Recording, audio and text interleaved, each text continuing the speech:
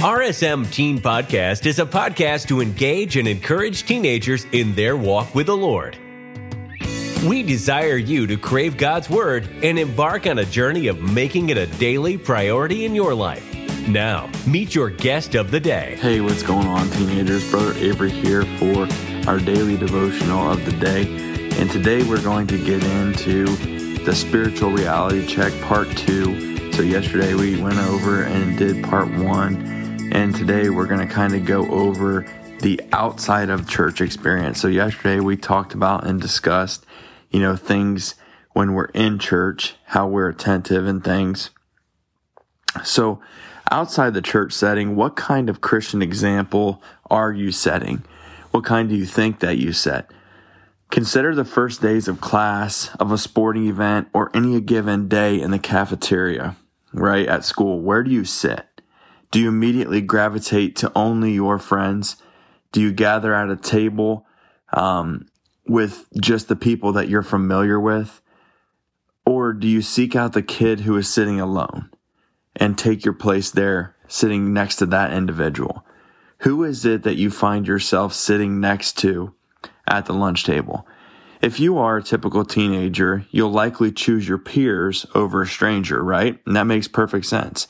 It's what you've grown up doing. After all, the pecking order to which you are accustomed is to fill that inner circle and to be around that social circle. But I will challenge you in making this statement. That's not necessarily what Jesus would do. Any Christian teenager worthy of the title of being a Christian is to model our life after Jesus Christ. And Jesus absolutely, he had a circle of friends, right? He was around the majority of time, his disciples, but he also spent a great deal of time reaching out to the forgotten, the outcast, the unclean, the socially unacceptable. Why would he do that? Because they were the ones who needed friends the most. They were the ones who needed God the most. When Jesus spoke of loving your neighbor as yourself, when he talked about that word neighbor, he was referring to all the people that you come in contact with on a daily basis. It could be the nerds. It could be the jocks of the football team, or the best players on the basketball team, the preppy kids, the goths, the emos, the hipsters, everyone. But who ever heard of loving your neighbor by keeping them at arm's length? I don't know if that's possible. How can you possibly share the love of Christ with a neighbor whom you never associate with? If you only ever stick to your clique, where things are safe and familiar, who do you really love? The old saying goes, WWJD, right? What would Jesus do? God still wants to meet the needs of neglected and forgotten people today. And the way he does that is through you being a light to them and loving on them. But he can't do it if you're unwilling to leave your social circles. Jesus had to leave his friends by example when it came to this very thing. And God expects you to lead your Christian friends by example too. You can't reach out for Christ until you are first willing to step out of your comfort zone. When God called the prophet Jeremiah to step out on faith and minister to the needs of his neighbors, he wasn't just asking him to reach out to one or two people. He was asking Jeremiah to demonstrate God's love to an entire nation. Hey, this is the crazy part about that. Jeremiah was only 13 or 14 years old at the time. How old are you?